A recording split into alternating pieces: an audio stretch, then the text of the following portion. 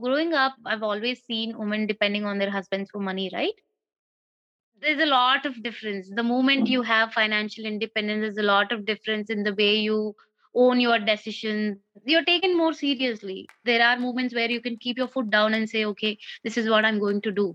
My mom, because she's very smart, right? So at that point of time, maybe as a child, maybe I felt, why don't you try making some money for yourself so you can buy whatever you want. And so this is how it started.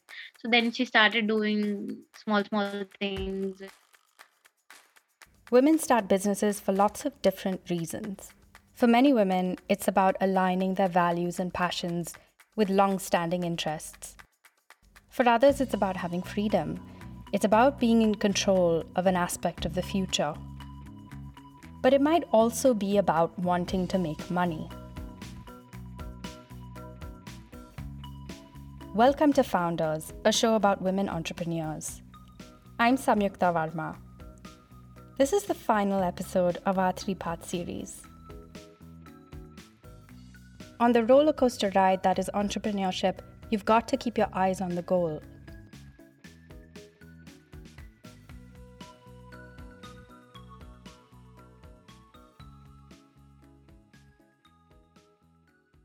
Money.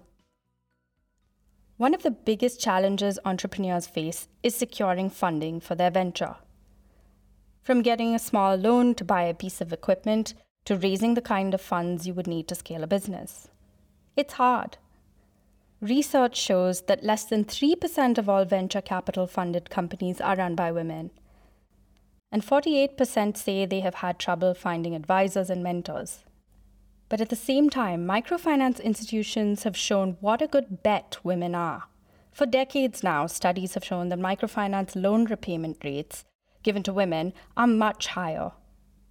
This is why there's such a focus on small-scale financing for women.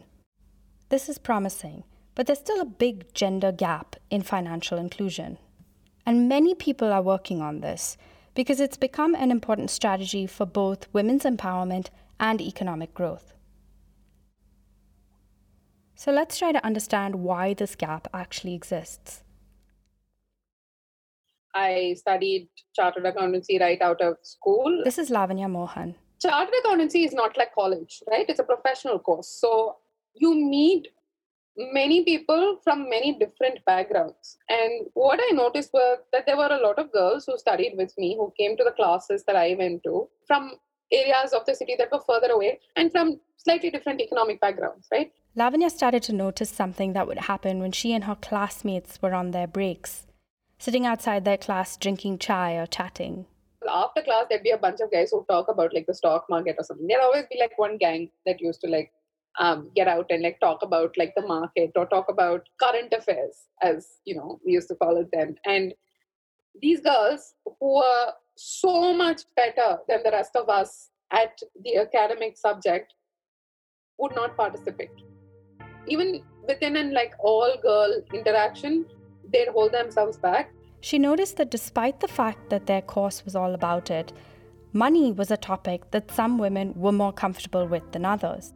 Later, when she got a job, she and her friends were once talking about what they would do with their first salaries. So me and a good friend of mine, again, very similar background as me, we were talking about taking a holiday, right? We were like, oh, you know, where do we go for a holiday? And then there was there a bunch of other girls who were like, wait, don't you just give the money to your parents? Like, are you telling me that you actually get to act on the money that you earn? And we were like, wow, we did not even think that this was up for negotiation, right? Because the money that you make is your money. And then I did a lot of digging with my own friends, and I realized that in a lot of households, I'm talking about even like privileged households, they don't get to see their moms participate in the decision-making process when it comes to money. She says she grew up in a family where her father, also a chartered accountant, was very open about finances with his kids. And despite being a homemaker, her mother was very much part of all of the family decisions, especially financial ones. Lavanya says her mother was very insistent that her 2 daughters become financially independent. Of course, in a lot of households, the mothers controlled the grocery budget, like the household budget, the pocket money, and all of those things. but very rarely did they participate in conversations around insurance or in conversations around portfolios or in conversations regarding what was going on in their bank accounts. This problem has become Lavanya's passion. She runs Pen Money, a personal finance blog, where she advises women on all kinds of matters related to finance. This is a statement that I hear very often. I am very stupid with money. I am very dumb with money. No, there are very few people who are actually very smart with money. Instead, we have to think about creating spaces where women feel safe enough to ask like the silliest of questions. Lavanya strongly believes that understanding money is easy. You just need information and the right kind of advice. It's not about having an innate sense or deep knowledge. It's just something that comes with practice. You don't need to be a certain way. You don't have to have these friends. Instead, take these tools and apply them in your context. What is your relationship with money? At that time, I was not that satisfied because at that time, my feeling was like to earn the money. So I used to be like that. I should get the promotions. I should earn the money. All my notion was like that. Doing a business on your own. And see, when you do a business on your own, it's not about only you making money or earning, but it's about getting job opportunities for people who are less privileged or who have no training, just, high school dropouts. The entire time I've been financing my own education and my own life. And I do farming like piggery, chickens, gardening to help myself busy, to earn and to put into saving. Initially, I spent around 30 to 40 lakhs at the moment to make initial products. The moment you have exposure, it's like cash in your hand, like it takes you places, right? This problem of women and money has another set of effects outside of the household. We talked a little bit in the first episode about how women run a large percentage of small-scale enterprises, which are mostly small sole proprietorships. And one of the biggest challenges faced by small businesses, especially those run by women, is the ability to access the kind of capital it takes to grow to the next stage. I spent 3 months meeting huge number of entrepreneurs in India. This is Hardika Shah. Businesses, small businesses, large businesses, funders, bankers, to really dig in to understand what the gap was. And what I identified then, and this is now I'm talking about 2010, is that there is still a high risk aversion to funding micro enterprises in a formal way. Hardika runs Kinara Capital, a socially responsible fintech company that works towards financial inclusion by giving loans to small businesses across India. In 2010, Hardika had been away from India for 12 years, studying and working in the US. And on her visits home, she had noticed something. And what I saw was that actually the divide was widening a little further. Access to capital was not at the level I would have expected it to be. In fact, the struggles my mom had when she would start her business or would try to fund, working capital in her business was still very much there and probably even more amplified. What she learned was there was an incredibly large percentage of people that were being left out and subsequently written off from the financial services industry. The informal lending market is strong and has always been strong, but formal lending, formal access to credit for micro enterprises was still a huge gap. And in fact, in 2011, the World Bank and IFC did a detailed study and identified this gap to be back then at $200 billion. And now it's up closer to $600 billion and growing. So how did this problem come to be? And how are women business owners particularly affected? The problem is twofold. One, the banking system just didn't understand what to do with these small entrepreneurs that were not as formalized. They are under the band, right? So they don't need to do any filings, So there's lack of formalization. There is lack of access because of this distribution. And as a bank manager, The pressure on a branch manager is not just credit. They have to obviously manage treasury, manage their savings, accounts, etc. Mathematically, it is just far easy for a banker to give 20 lakh loans than 25 lakh loans. 2, there's often a lack of collateral, which is essential when a loan is being given out. And women don't own property in the way that men do.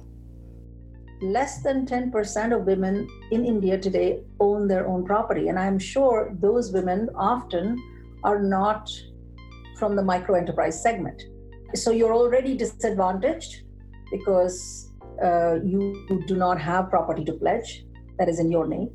You're disadvantaged because there is inherent bias in how we operate in India, where we tend to think that women manage businesses should be more services oriented, should be more home-based businesses. And third, which is interconnected to that, is getting the support, getting the family support, getting the community support to start the business. Less than 20% of microenterprises are owned and operated by women, and only a small slice of that group gets financial support. Here's Samya Kapoor from the Initiative for What Works to Advance Women and Girls in the Economy. A lot of these programs were trying to target women entrepreneurs who are already in a big segment. I mean, they're largish. So the Stand Up India scheme is trying to actually give assistance of 10 lakh to 1 crore. Now, that's a loan amount that a large majority of women's enterprises will not be taking. If you look at even the Mudra set of data, it's mostly in the Shishu category that they will be taking loans. Formalization is also about being able to access the knowledge and resources and navigate the bureaucracy required to get a business formally registered. Many people find this a challenge. Is that oftentimes to connect to these inputs, you require many other sort of process-related stuff, like you need to register for a PAN, you need to get like a GST number or something, which women aren't aware about. Lavanya says she encounters this all the time. Right? It's not like you can just ask your friend, dude, have you figured this GST thing out? There are no resources to really guide us. Lavanya says that for women, the social consequences of even having to interact with men in certain institutional settings can be daunting, and this can deter them from seeking information or support. And the fact is that men have it easier simply because the way they reach out to their peers, they're a lot more forthcoming. They don't think about these things. They don't think about consequences. But there are other ways to extend support to women. Samya points to 3 things that the state can do to support women entrepreneurs. And these are all very practical. 1, budgeting and allocating enough financial resources that women can avail of. The second is creating spaces and hubs, especially for women entrepreneurs. And the third is perhaps the most obvious, but probably the most overlooked. It is in making a concerted effort to ease processes and improve awareness. And the last piece of this is to constantly evaluate how responsive these measures are, and then to learn and adapt them so that they're more effective. Professor Seema Jayachandran from Northwestern University says, we don't think of this as a long-term process. This one-time infusion of philanthropy, whether that's through cash or that's through some training, is going to propel women to this next level. And that sometimes happens, but I think that's usually too unrealistic of a goal. Part of gauging success is just understanding that we're not going to have rates of return of 100% on every intervention. And so when you have a program, it might work for a few women or might have a small benefit. And that to achieve real success, you're going to have lots of interventions. Late last year, Geeta established her business in Hyderabad. She's had a long-standing interest in a single issue, the plight of manual scavengers, and she's determined to find a technological solution to the sanitation problem in India. I understood that people are working even in manholes and sewage lines. Even women are forced to enter into the sewage lines to clear up the waste. So I thought, like, why people should enter into such places and then give up their lives. Geeta spent decades working in the banking sector. And when she left, she set about researching what she could do. And that was how the idea for her business was born. So I want to utilize my knowledge using artificial intelligence and robotics to make them come out of that.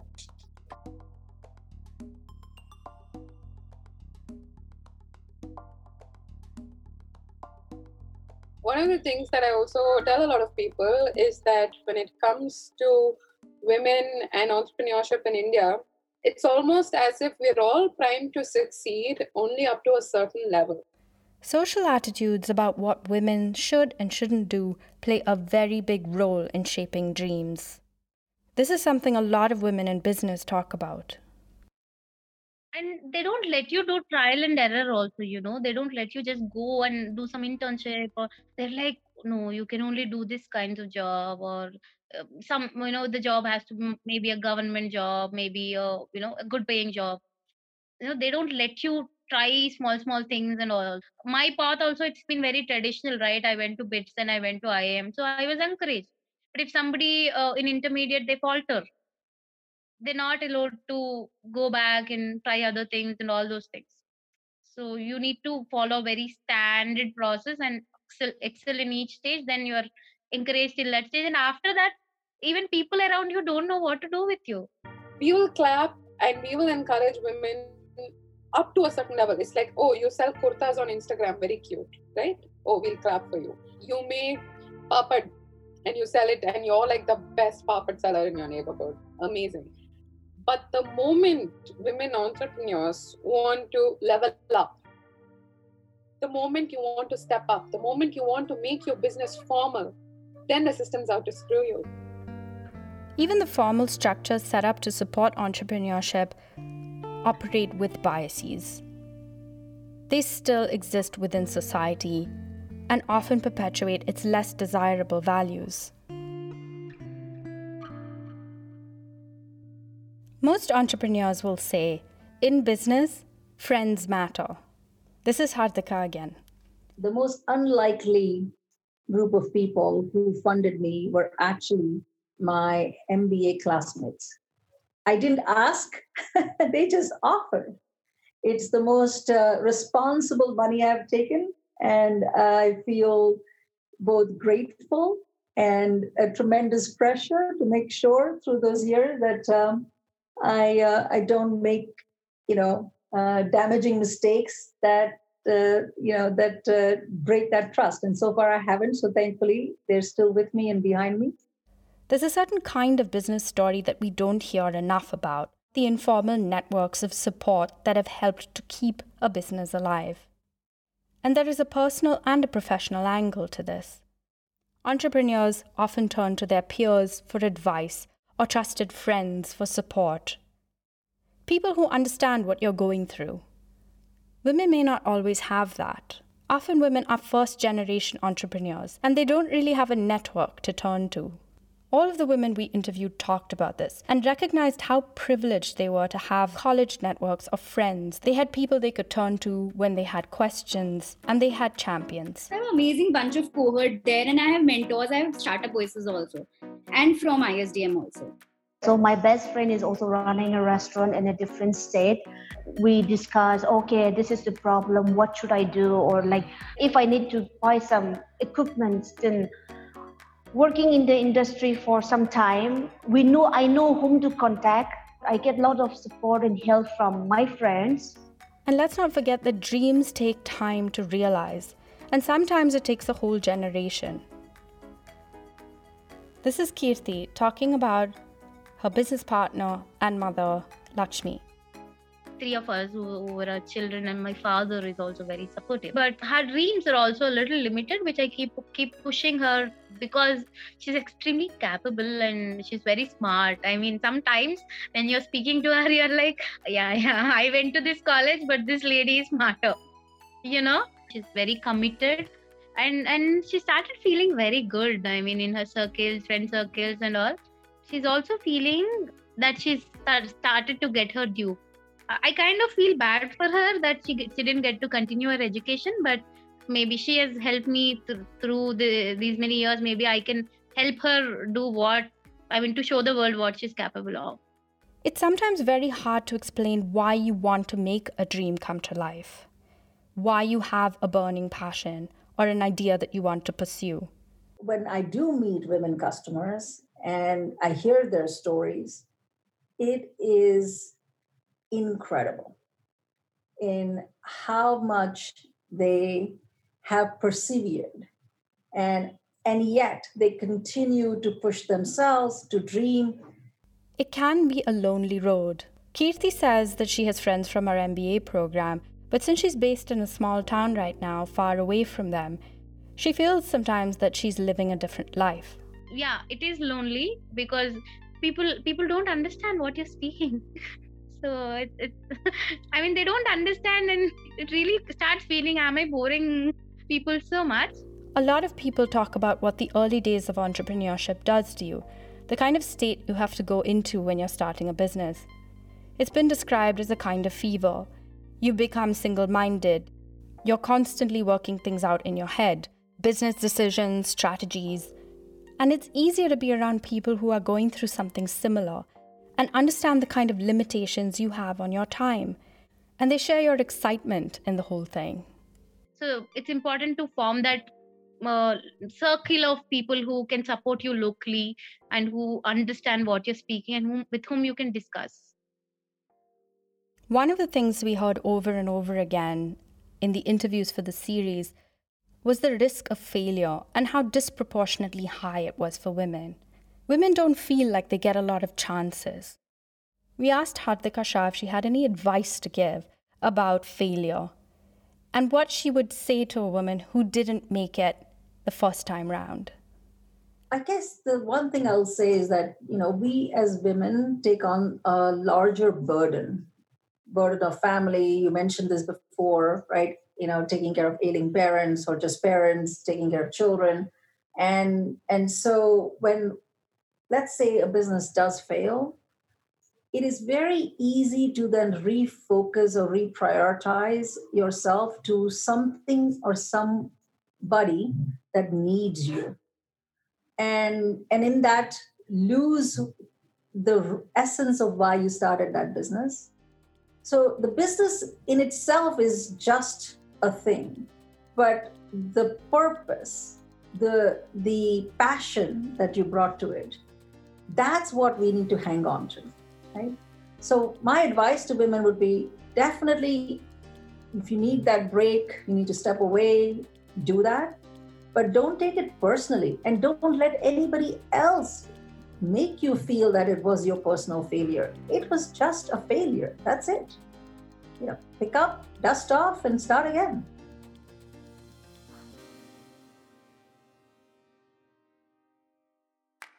It feels good. It feels good to be working on something that you like, right? My biggest strength is I can say no to anyone. A very strict no. Yeah, so, I am a kind of person who generally operates from the heart. But, in this entire process, I actually had to bring my head in the process. I would say maybe it made me a more stronger and happier person. Yeah, probably. Thank you for listening. Thanks to Alamjungla, Geeta, Grace, Kavita, Kirti, Lakshmi, and Tanushree. If you would like to know more about their businesses, go to herandnow.in. Thanks also to Hardika Shah, Lavanya Mohan, Seema Jayachandran, and Samya Kapoor. Founders is produced by Vaka Media. It is supported by Her and Now, a project implemented by GIZ on behalf of the German Federal Ministry for Economic Cooperation and Development in partnership with the Indian Ministry of Skill Development and Entrepreneurship to promote aspiring and existing women entrepreneurs in India. For more information, visit herandnow.in.